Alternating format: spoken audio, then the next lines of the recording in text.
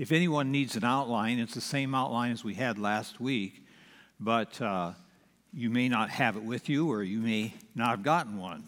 So I encourage you to take one if that's the case.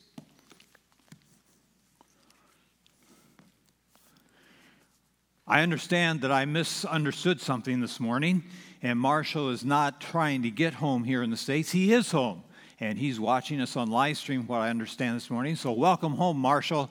It's good to have you back with us, and we look forward to when you'll be physically with us sometime, we hope in the near future. I would like to draw your attention to Matthew chapter 26, verse 26.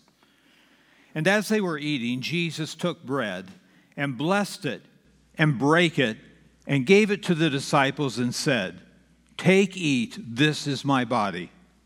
And he took the cup and gave thanks and gave it to them, saying, "Drink ye all of it. For this is my blood of the New Testament, which is shed for many for the remission of sins. But I say unto you, I will not drink henceforth of this fruit of the vine until that day when I drink it new with you in my Father's kingdom." Father in heaven, we are so grateful for that covenant which was sealed in following day by the shedding of the blood of the God-man, our Redeemer and Savior, Jesus Christ. And we pray, Lord, in some small way today as we open your word, that you will help us to appreciate more deeply that sacrifice on his part as you sent your Son and as he came willingly to die on the cross for our sins and for the sins of all mankind throughout history and throughout the future. We praise you for that gift, Lord. Certainly it is the pivotal point of all history as we think of the different dispensations of time.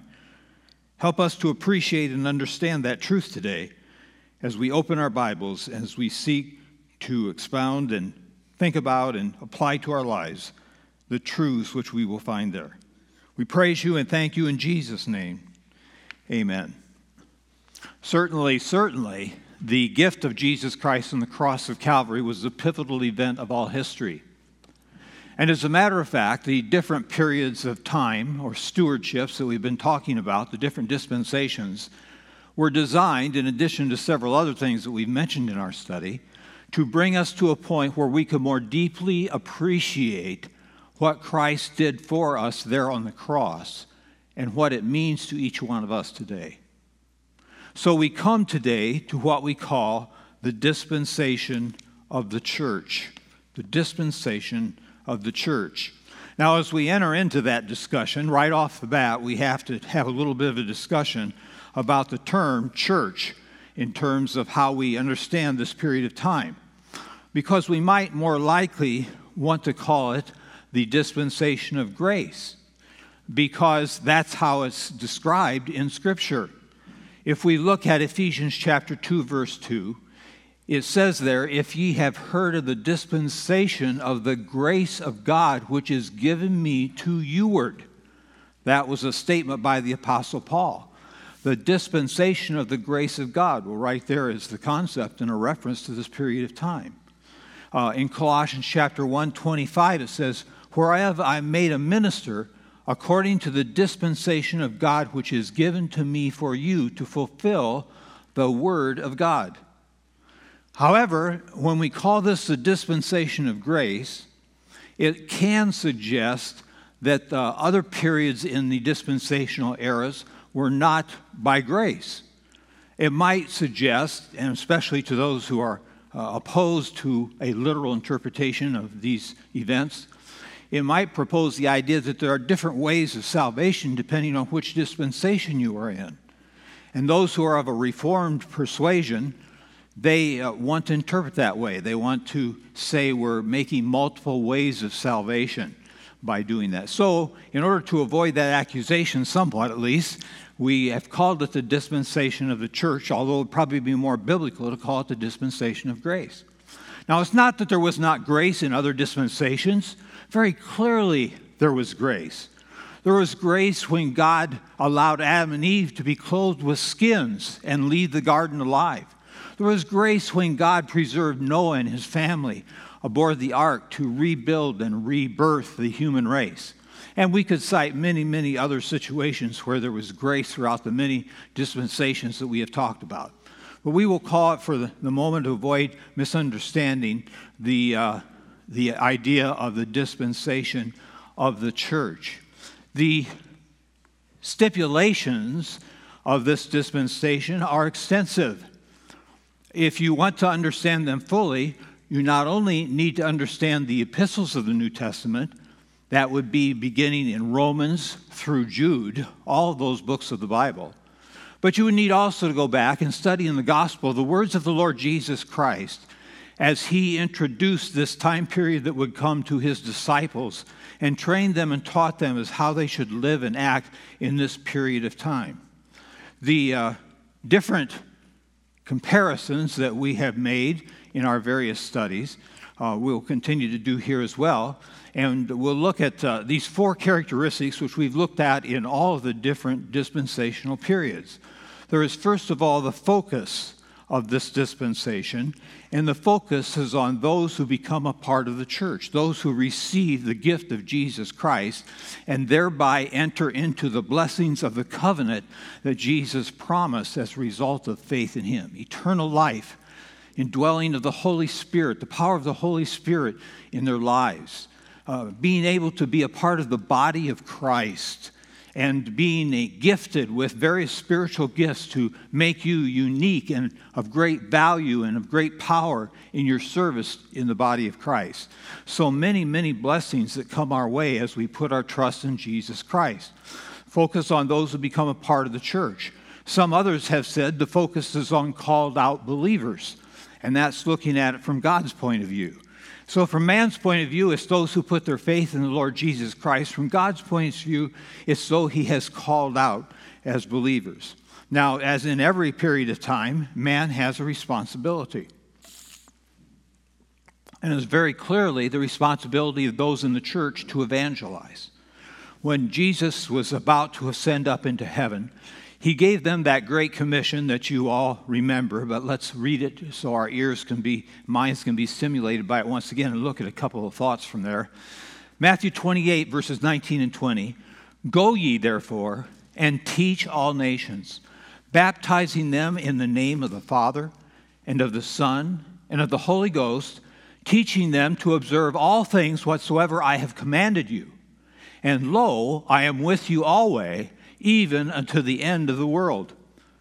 When we look at that verse in the Greek language, we find that the go is not really the emphasis of the command. Really, there is an assumption there that you go. That going wherever you go, whether it's to foreign nations or to work or to school or out in your neighborhood or just shopping, as we go, we want to be ready to teach and to witness to the Lord. The word, therefore, teach is not just the idea of giving them the gospel, but it's the idea of discipleship. It's the idea of not only seeing them receive Christ, but seeing them going on and being discipled. It's the idea of discipling people. And baptizing, of course, is the idea of receiving Christ. The baptism acts out the death, burial, and resurrection, and a person's participation in it as he experiences the ordinance of baptism. So we're to go out and evangelize the world. That's a great mission of the church. And we endeavor through our prayers, through our financial support to missionaries. Missions is important to this church. It's important to the heart of God. And we want to evangelize through our mission of missionaries and also through our own testimony in our neighborhood. But more than that, or not more than that, but in addition to that, is the fact that the responsibility in the church is to edify the body of Christ. That's what we're here for in part today, to be together, to encourage one another. I have been encouraged on different times when I didn't think my sermon went so well, to know that there was other exhortation and encouragement and so forth going on among you people around the dinner table downstairs as you greeted one another, an interaction within the body of Christ as various people with different spiritual gifts interacted with one another and built one another up. It says in Ephesians 4:11 and 12, and he gave some apostles, and some prophets, and some evangelists, and some pastors and teachers. Why? For the perfecting of the saints. Perfecting here is not the idea of making completely flawless, but it's the idea of bringing a person to maturity, and also for the work of the ministry and the edifying of the body of Christ. So we have a twofold responsibility in the church: one, to evangelize, and two, to edify one another in the body of Christ. Well, man is not going to completely succeed in all those things. Although we would endeavor and are challenged and motivate one another to try to reach out to the far corners of the world in evangelism, we haven't gotten there. There's still a lot of areas of the world where they've never heard the gospel, where the gospel hasn't been translated into their language. And we just praise the Lord in His grand plan that in the time of the tribulation, that is going to happen. The whole world will be reached with the gospel by the time the tribulation is over. And we're told that in Matthew in the Olivet Discourse. But we seek to serve the Lord and follow the Lord. But as we find in Revelation chapters 1 to 3, as the Lord evaluates the 7 churches, there are faults. There are things that were not accomplished to God's height of purpose. We're not going to turn there and read right now, but just as an example of that, there is a situation with the Ephesian church. And the Ephesian church, I just clicked on something by accident here.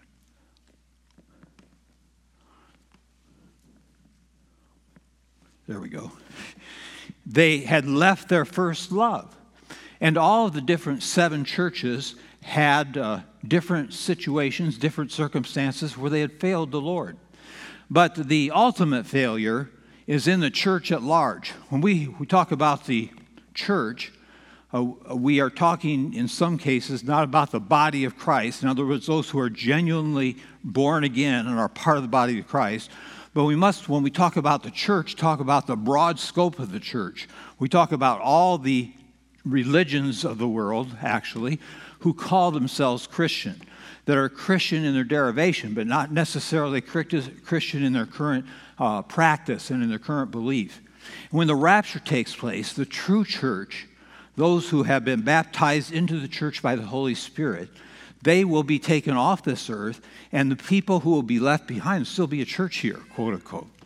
But it's an apostate church. It's a church made up of individuals who do not know the Lord as their Savior.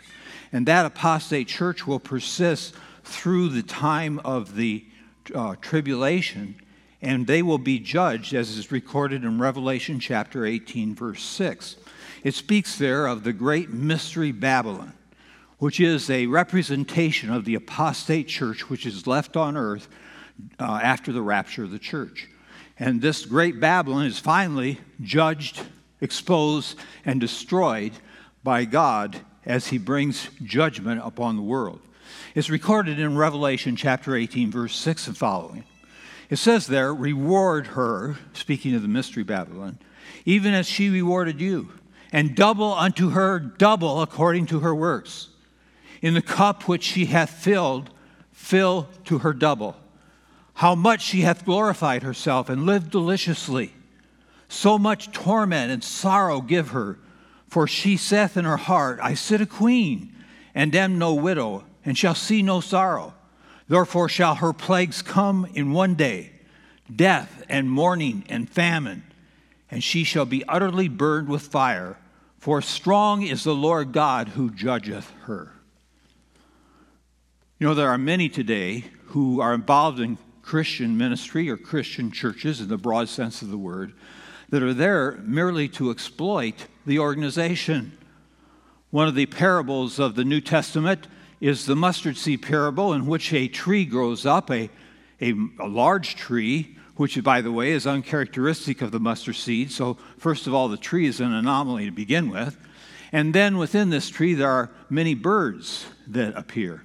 And the picture here is a apostate or false church that has grown up and become a big bush, in other words, something abnormal, strange. And in its branches are all these birds, which are individuals who have come into the church and are not really a part of the true church. So the plant represents the system, the organization that has grown out of proportion to what it really is, and the birds in it represent those who are taking advantage of the situation. And God will judge that. we are not here to use whatever advantage we may have by being a part of a group of people in a church for our own selfish purposes, whether it be for financial gain or for social acceptance and elevation or for just trying to aggrandize ourselves and build ourselves up in some way that's not true to being a servant of the Lord. So we have to be careful, even on our own walk, that we don't become a part of contributing to the failure of the church to be all that God wants it to be. Well, there comes then the judgment, and that judgment, there we go. God's church, apostate church, is destroyed in Revelation chapter 18, and we have the dispensation of the church. Now, before we move on from there, we want to talk a little bit about some application of these things and how the church period, why it means so much. We're tremendously privileged to be able to have been born and live in this period of time. It is a tremendous privilege because it's a period of time in which we have the whole canon of the Word of God, which I've said before. But it's also a period of time in which the ministry of Christ is especially intimate and meaningful for those who are a member of the church. We are part of the body of Christ. We'll say some more about it as we go along, but there are some amazing implications here in this period in time in which we live. We learn, first of all, that Jesus is the only way. It says, I am the way, or the Lord said, I am the way, the truth, and the life. No man cometh unto the Father but by me. As we go through the different dispensations later and draw a conclusion from each one, we'll find that each one demonstrates that although people may pursue other avenues of salvation, the only way of salvation is in the person of the Lord Jesus Christ. We find out and learn in this period of time especially that Christ is our faithful high priest.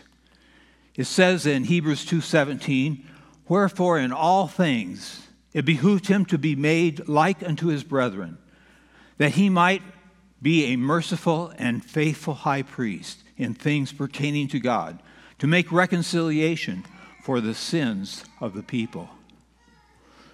I'd like you to turn in your Bibles to another passage which, as I meditated on the message, stood out to me more strongly as illustrating this point, and that is in Hebrews chapter 8.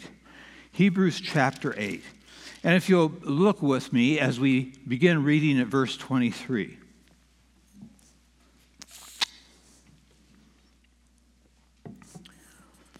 And they truly were many priests, because they were not suffered to continue by reason of death. But this man, because he continueth ever, hath an unchangeable priesthood. Wherefore he is able also to save them to the uttermost that come unto God by him, seeing he ever liveth to make intercession for them. For such an high priest became us, who is holy, harmless, undefiled, separate from sinners, and made higher than the heavens, who needeth not daily, as those high priests, to offer up sacrifice, first for his own sins, and then for the people's. For this he did once, when he offered up himself. For the law maketh men high priests, which have infirmity, but the word of the oath, which was since the law, maketh the Son, who is consecrated forevermore. Now of the things which we have spoken, this is the sum. We have such an high priest, who is set on the right hand of the throne of majesty in the heavens. The concept of having an intercessor who is God and yet who is man, sitting at the right hand of the Father in heaven, is incomprehensible.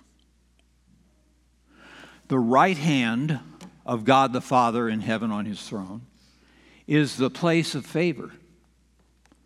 It's the persons that has the ear of him who is the God of all things and is to the God of all things. We have this complexity between the triunity of God and their various functional differences in this time in which we live, in which the Son is subordinate to the Father.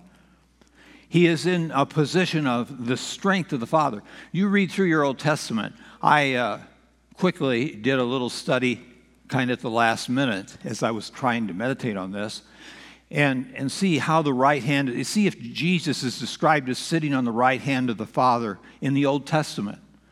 And I wasn't able to be thorough enough to say conclusively that that's true, but I think it is true. I don't think at the time of the Old Testament he sat at the right hand of the Father. I think he assumed that position when he came and ascended into heaven. In fact, that's implied here when it says we have such an high priest who is set on the right hand. That you read about Stephen when he was stoned. He saw the heavens opened. He saw Jesus at the right hand of the Father. Whereas you look at Daniel chapter 7 in the Old Testament, and you see the Lord coming from a distance approaching the Father. And you look beyond the church age into the kingdom age, and he's not sitting at the right hand of his Father on his Father's throne. He's sitting in Jerusalem on his own throne. So this is a unique period of time in which Jesus, our intercessor, who is our intercessor for all eternity, but nonetheless in this particular period of time, he especially is in the ministry of intercession sitting at the right hand of the Father.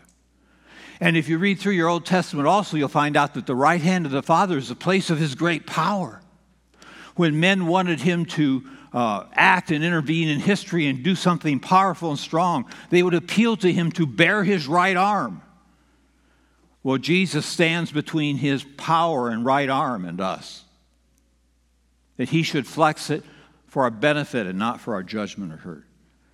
He stands there pleading when Satan could come, and it does come, to make accusation against us.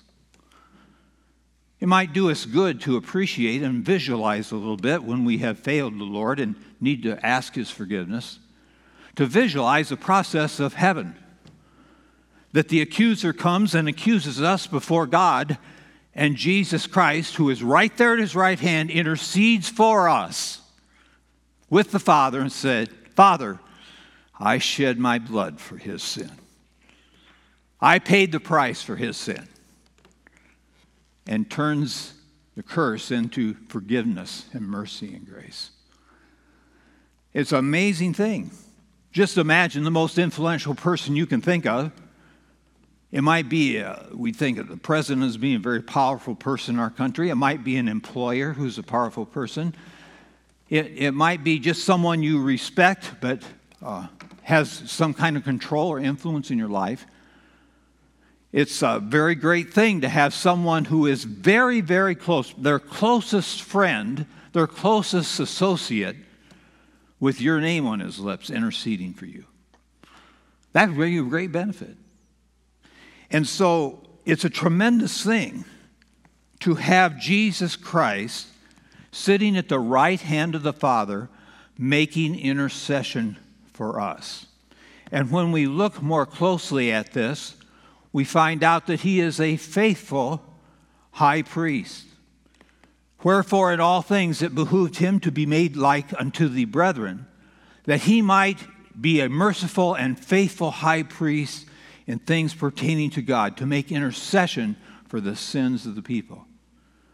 And not only that, but as Christ sits at the right hand of his Father making intercession for us, he makes it as a very knowing and understanding intercessory.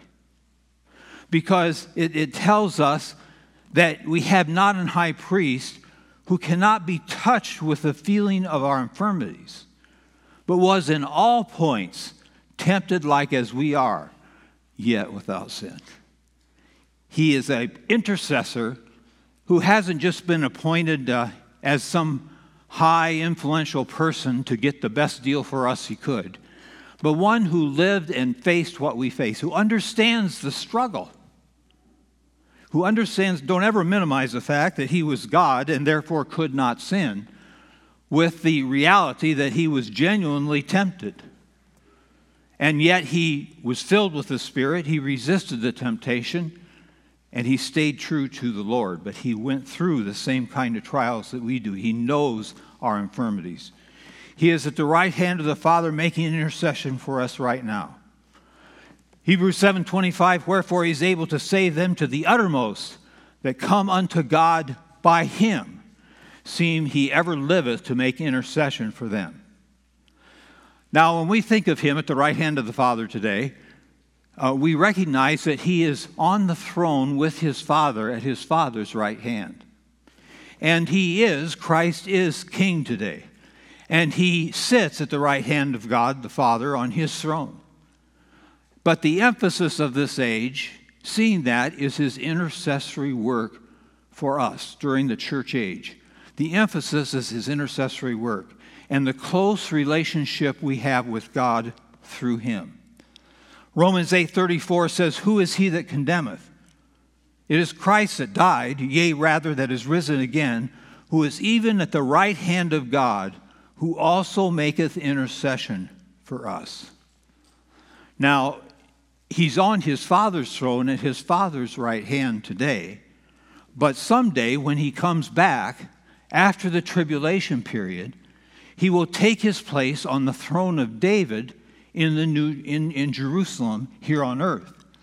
And so it says in Revelation 3:21, to him that overcometh will I grant to sit with me on my throne, even as I also overcame and am set down with my Father in his throne.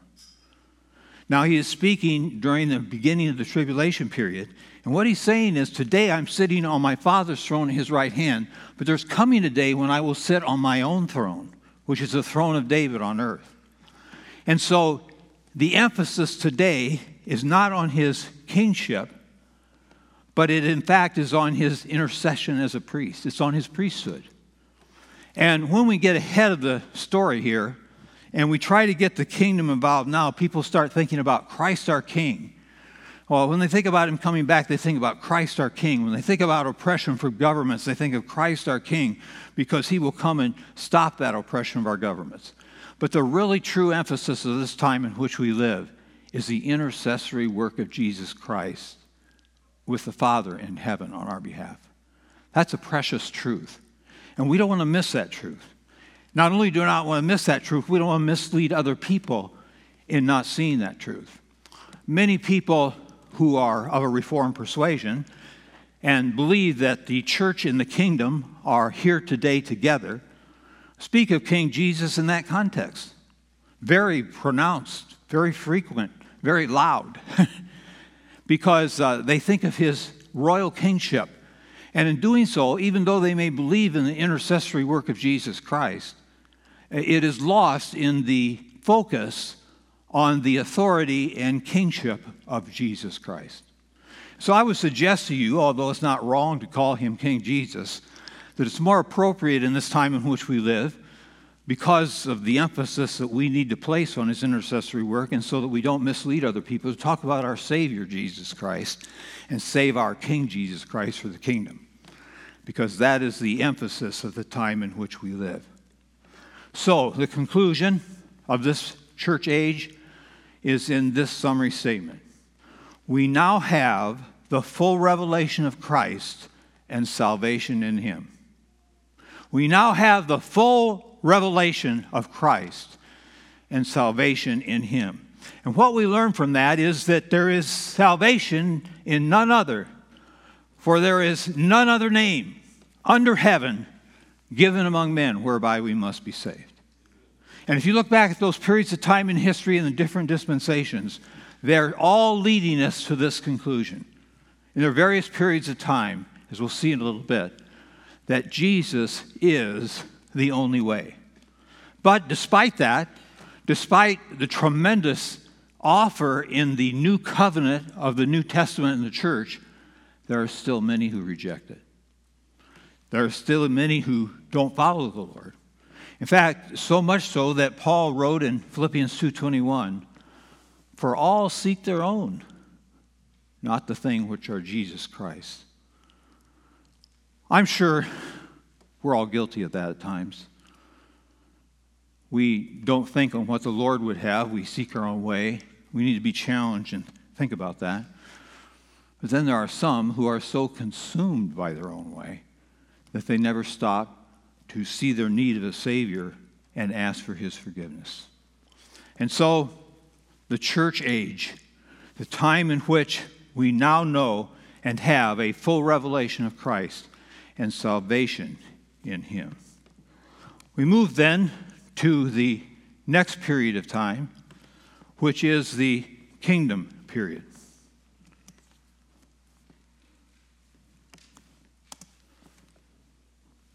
Kingdom period. This provides us with a bit of a confusion here, because the covenant for the kingdom period is also called the New Covenant.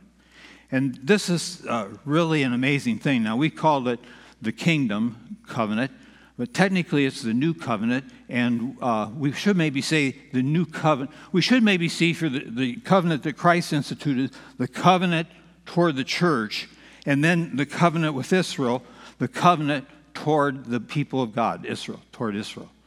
And then we don't want to confuse, though, because that covenant depends upon the covenant with the church. It ends up being a foundation for both the church and for the kingdom. And we'll see how that works as we look at this just a little bit. And so I would like to do something here. I had a lot of my material ready a while back.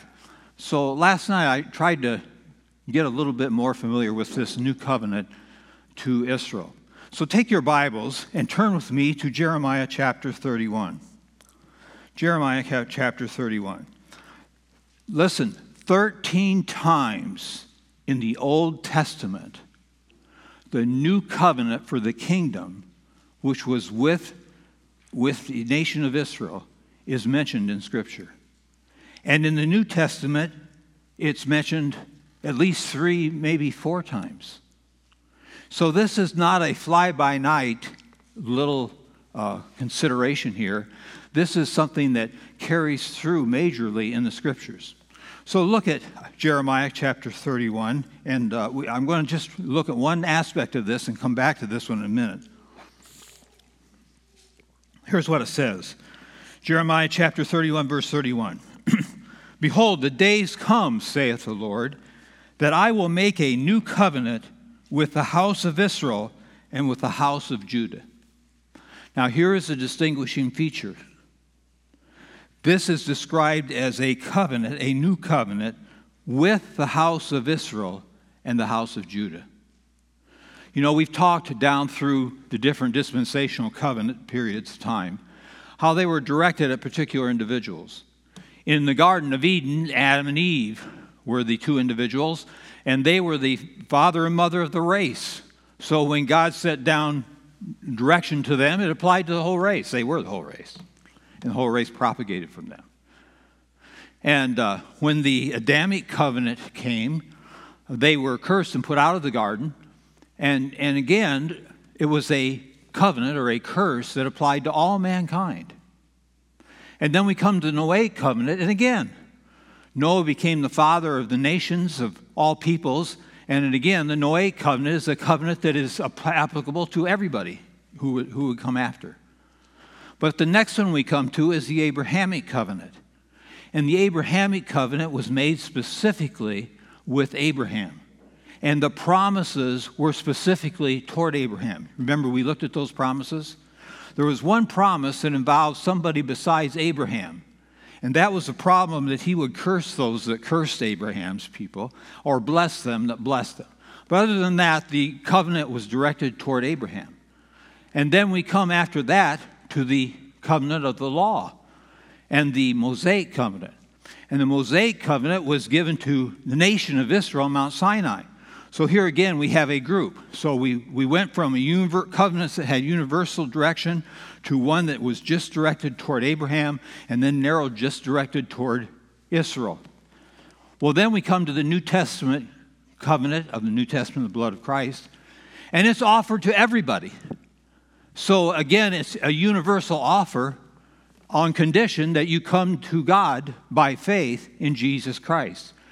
But the covenant is an offer to all mankind, so it's a universal covenant. But when we get to the new covenant of the kingdom, it's again focused on the nation of Israel. And so we read here, "Behold, the days come, saith the Lord, that I will make a new covenant with the house of Israel and with the house of Jacob." That sets this new covenant off from the new covenant that Christ made that formed the church. This is a new covenant that God will make in the future, yet in our future, with the nation of Israel, as he describes here. Now, if you want to understand a little bit about this covenant, you go through these Old Testament passages and read about the institution of the covenant and the things that are around that institution and help you understand what the new covenant is.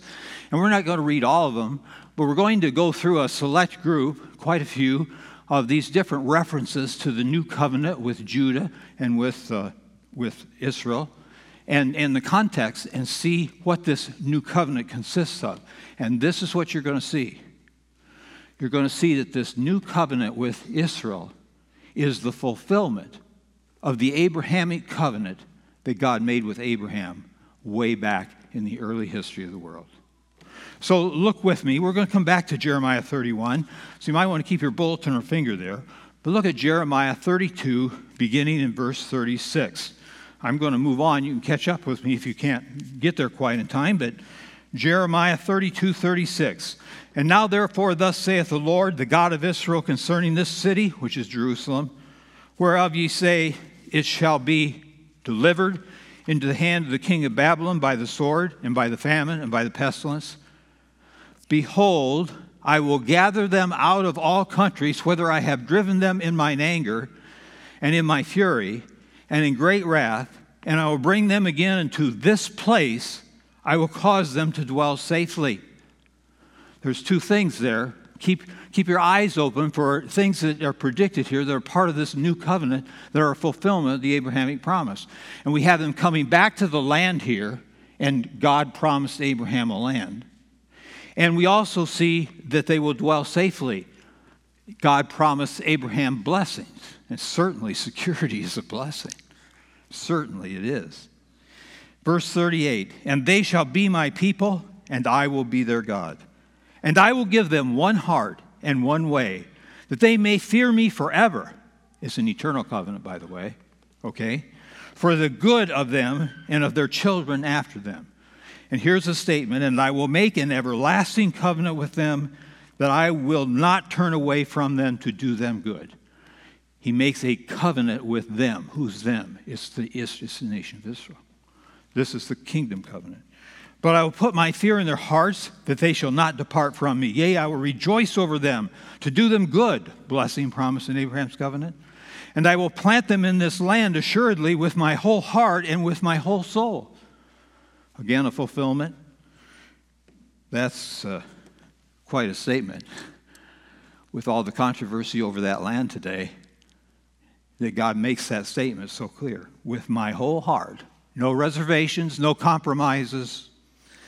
Verse 42, "For thus saith the Lord, like as I have brought all this great evil upon this people, so will I bring upon them all the good that I have promised them." Blessing. "And fields shall be bought in this land, whereof ye say, it is desolate without man or beast. It is given into the hand of the Chaldeans," the Babylonians. "Men shall buy fields for money, and subscribe evidences, and seal them, and take witnesses in the hand of Benjamin, and in the places about Jerusalem, and in the cities of Judah, and in the cities of the mountains, and in the cities of the valley, and in the cities of the south, for I will cause their captivity to return, saith the Lord." What that's saying is this land, which has been devastated by the Babylonian conquest and looks barren and stripped and hopeless, will someday be so valuable that people will negotiate to buy it during the kingdom period. This is an interesting statement, too, by the way, concerning how the Bible endorses ownership of property, ownership of private property, and also the orderly conduct of maintaining boundary lines and identifying properties so that they're legally identified. Turn to Jeremiah chapter 50. "Declare ye among the nations, and publish, and set up a standard. Publish, and conceal not. Say, Babylon is taken, Bel is confounded. Merodach, who's one of their gods, is broken in pieces. Her idols are confounded. Her images are broken in pieces. For out of the north there cometh up a nation against her, which shall make her desolate, and none shall dwell therein. They shall remove, they shall depart, both man and beast. I'm wondering if that force out of the north isn't the king of the north of Daniel 11 and Gog and Magog that we talked about. That would fit here well. Verse 4, in those days and in that time, saith the Lord, the children of Israel shall come, they and the children of Judah together. Going and weeping they shall go, and seek the Lord their God. They shall ask the way to Zion with their faces thitherward, saying, come, and let us join ourselves to the Lord in a perpetual covenant that shall not be forgotten. So they're saying as they are released from the captivity, as their oppressors are conquered and they're left free, they're going to be setting their face toward Zion to go back and become a part of this new covenant and its blessing and promises. Isaiah chapter 59, verse 16. 59:16, Isaiah. And he saw that there was no man. This is God looking down on the earth. Remember, we talked a lot about this. Wondered that there was no intercessor. He couldn't find anybody that could intercede between mankind and God. They were all sinners. Therefore, his arm brought salvation unto him. You remember, if God gave us what we deserved, he'd wipe out all his creation. So in order to avoid doing that, he had to provide the intercessor himself, which was himself. He brought salvation unto him, and his righteousness, it sustained him. For he put on righteousness as a breastplate, and a helmet of salvation upon his head. And he put on garments of vengeance for clothing, and was clad with zeal as a cloak. According to their deeds, according will he repay, fury to his adversaries, recompense to his enemies. To the islands he will repay recompense. So shall they fear the name of the Lord from the west, and his glory from the rising of the sun. When the enemy shall come like a flood, the Spirit of the Lord shall lift up a standard against him, and the Redeemer shall come to Zion, and unto them that turn from transgression in Jacob, saith the Lord. As for me, this is my covenant with them, saith the Lord. This is his people, this is Israel. My spirit that is upon thee, and my words which I have put in thy mouth shall not depart out of thy mouth, nor out of the mouth of thy seed, nor out of the mouth of thy seed, saith the Lord, from henceforth forevermore. Isaiah chapter 61. Look at verse 8. For I, the Lord, love judgment. I hate robbery for burnt offering, and I will direct their work in truth. I will make an everlasting covenant with them, and their seed shall be known among the Gentiles, and their offspring among the people. All that see them shall acknowledge them, and they are the seed which the Lord hath blessed. Moving over to the book of Hosea, we find these statements. Therefore, behold, I allure her and bring her to the wilderness. It's very interesting because Ezekiel also talks about bringing her to the wilderness.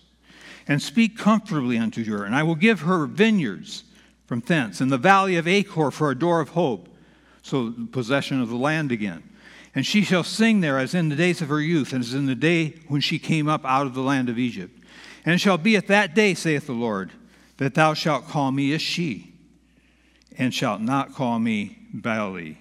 For I will take away the names of Baalim out of their mouth, and they shall no more be remembered by their name. And in that day will I make a covenant for them with the beasts of the field, and with the fowls of heaven, and with creeping things to the ground. And I will break the bow and the sword and the battle out of the earth, and will make them to lie down safely. And I will betroth thee unto me forever. See, the Abrahamic covenant was eternal. Yea, I will betroth thee unto me in righteousness and in judgment, and in loving kindness and in mercies. I will even betroth thee unto me in faithfulness, and thou shalt know the Lord. Ezekiel chapter 20, verse 33. As I live, saith the Lord God, surely with a mighty hand, with a stretched out arm, and with fury poured out, will I rule over you. And I will bring you out from the people, and will gather you out of the countries wherein ye are scattered, with a mighty hand, with a stretched out arm, and with fury poured out. And I will bring you into the wilderness of the people, and there I will plead with you face to face. Like as I pleaded with your fathers in the wilderness of the land of Egypt, so will I plead with you, saith the Lord God. And I will cause you to pass under the rod, and I will bring you into the bond of the covenant. And I will purge out from among you the rebels and them that transgress against thee.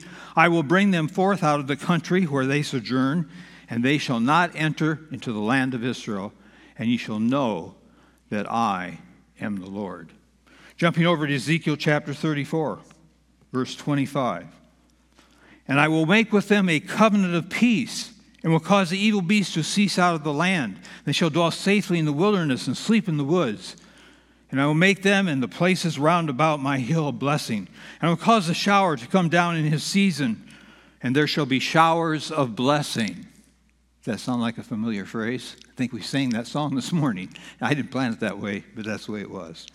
And the tree of the field shall yield her fruit, and the earth shall yield her increase, and they shall be safe in their land, and shall know that I am the Lord, when I have broken the bands of their yoke and delivered them out of the hand of those that serve themselves of them. Finally, one last one or two, Ezekiel 37. Moreover, I will make a covenant of peace with them.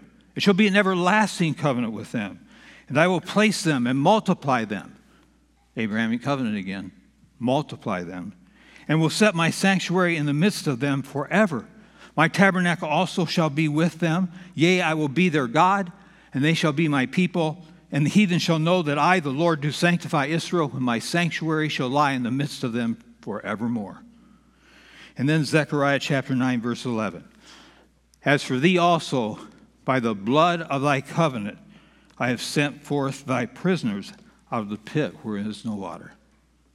Remember how he said the Abrahamic covenant was to a particular people, but it was an unconditional covenant that God promised them he would fulfill.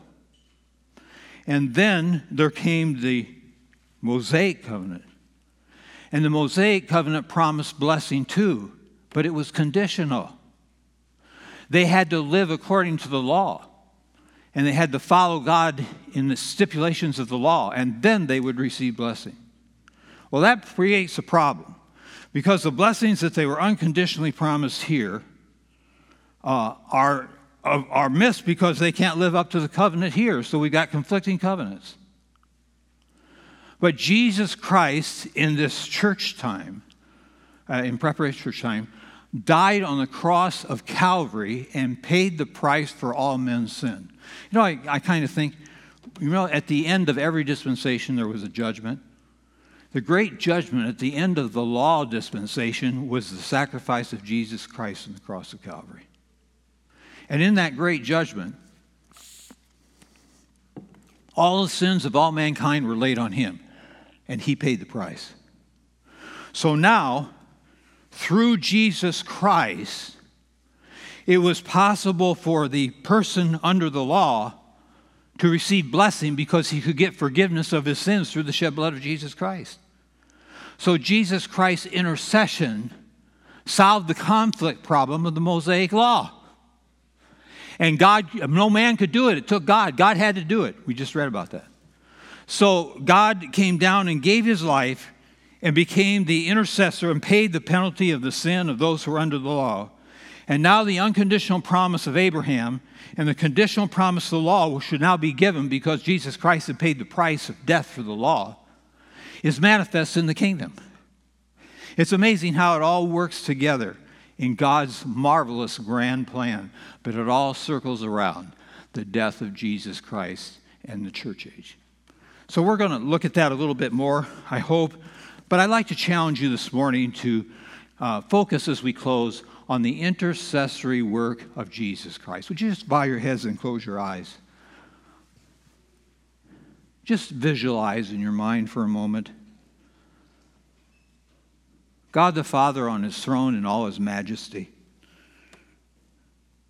Daniel chapter 7 actually is the only place in the Bible where there is possibly a portrayal of God the Father. As you visualize this, just let me read what that passage says.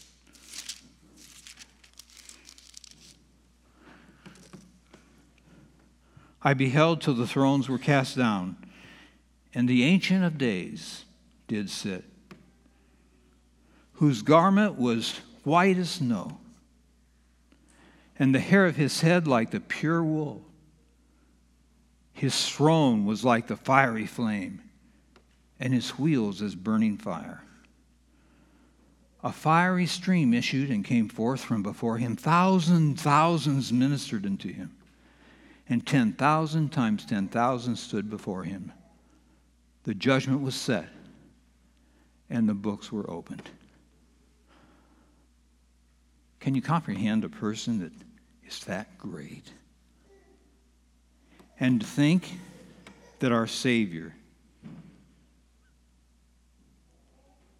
gave up the kenosis, gave up the glory and all the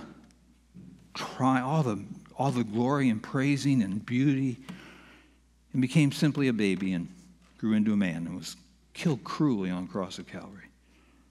Walked with those who came before us, who were just like us. And he saw their hurts, he saw their trials, he saw their tears, he saw their laughter. He saw their need, and he went to the cross to die for that. And when he ascended to the right hand of the Father we've seen here in heaven. And now we have a representative on our behalf with the God of the universe. And despite all that pomp and all that attention and everything that's going on, as we come to Christ in prayer, we have access to the Father, the God of the universe, the God of creation, the King. What a privilege.